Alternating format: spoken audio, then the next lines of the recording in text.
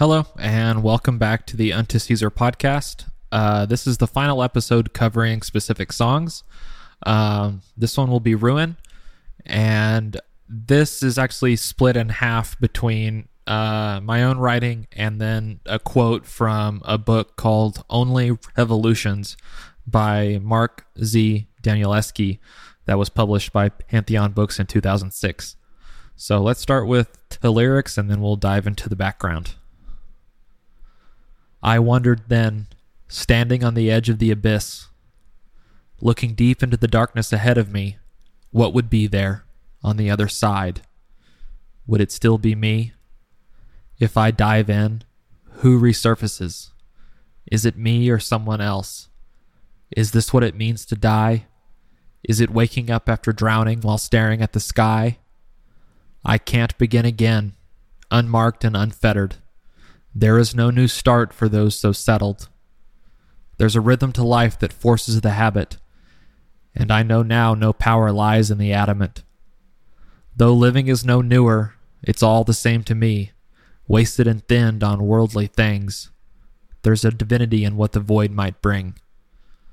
And now the quote from the book.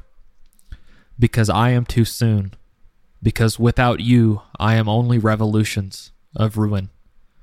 I'm the prophecy prophecies pass, why need dies at last. How oceans dry, islands drowned, and skies of salt crash to the ground. I turn the powerful, defy the weak. Only grass grows down abandoned streets. For a greater economy shall follow us, and it will be undone. And a greater autonomy shall follow us, and it too will be undone. And a greater feeling shall follow love, and it too we will blow to dust. For I am longings without trust. The cycloidal haste freedom from Haley forever wastes. Dust cares only for dust, and time only for us. Because I am too soon, because without her, I am only revolutions of ruin. So that's the end of the lyrics, and there's actually not a historical background to this song. It's more of a summation of everything that came before.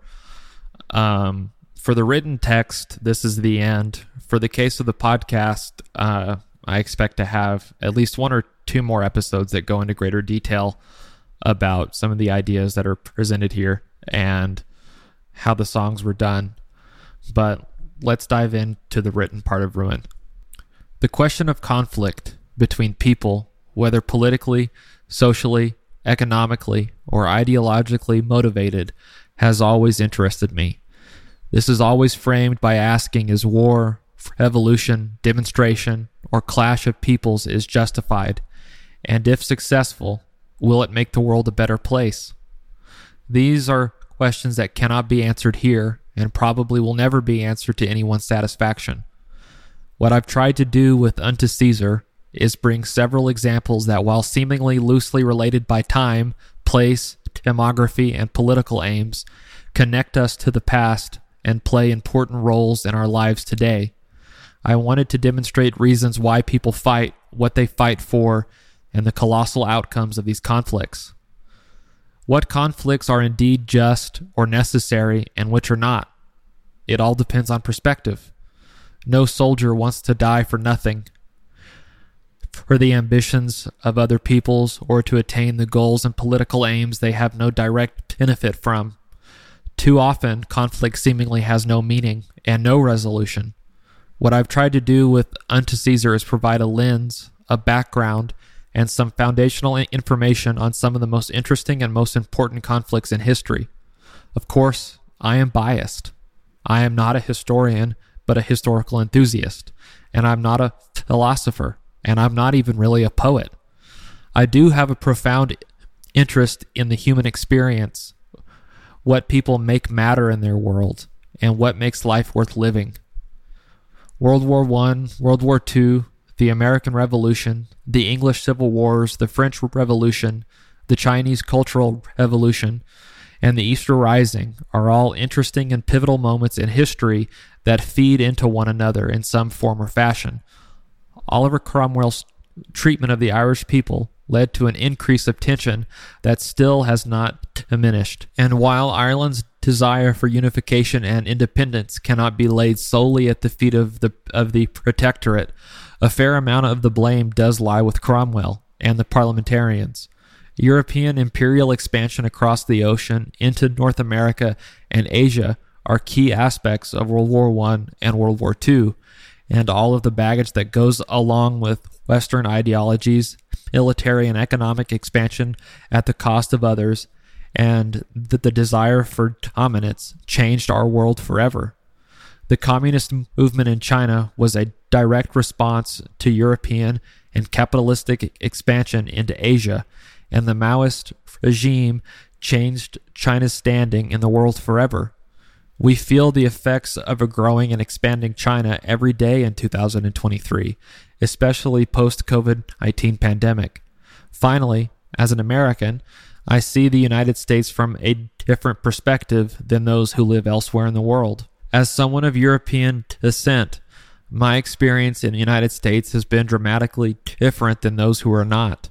This has shaped my understanding of the people who created this nation and fought for its existence, and then, 90 years later, fought to reunify it, while also coming to terms with the atrocities that they committed. Revolutions have happened the world over, and I've left most of them out. If we pause to think briefly about the few that I did outline here, specifically the English Civil War, the French Revolution, and the American Revolution, think about their outcomes. The English Civil War spawned Cromwell. The French Revolution spawned Napoleon. The United States exchanged one George for another. King George famously said of Washington when told he was going to resign, quote, "If he does that, he will be the greatest man in the world," end quote. And Washington did.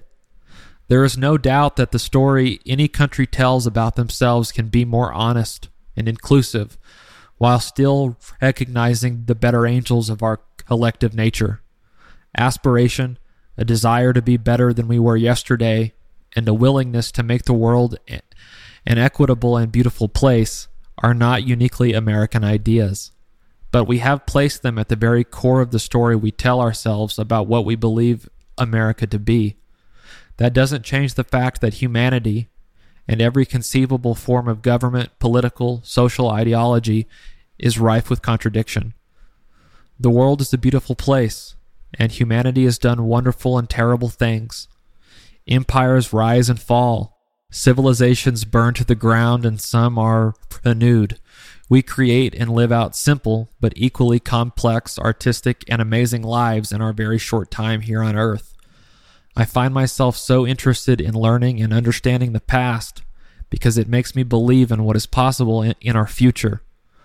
I chose to include lines from Only Revolutions to close Ruin out with because it encapsulates so much about the way I feel, the way I love, the passion that burns through me as soon as my eyes open in the morning and is never quite quenched. It's a love story of two people traveling through space and time, anchored only to one another, grieving only one another as the world collapses around them. It's beautiful in the way a dying star is beautiful, both spectacular and terrible, but yet never fully understood.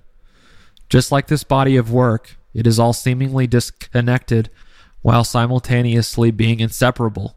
At its core, Ruin is a reflection of my perspective of myself, how I view my time on earth, and my familiarity and fear of death. But it is also an acknowledgement of the importance of what I think makes life worth living: love, beauty, art, culture, and people. Humanity has so much more to do. We have so much more to prove, and I want to play a part in it, however small. I have so much left to do. I have so much more to see. I never want this ride to end. And I want you along for all of it. Thanks. We'll see you in the next episode.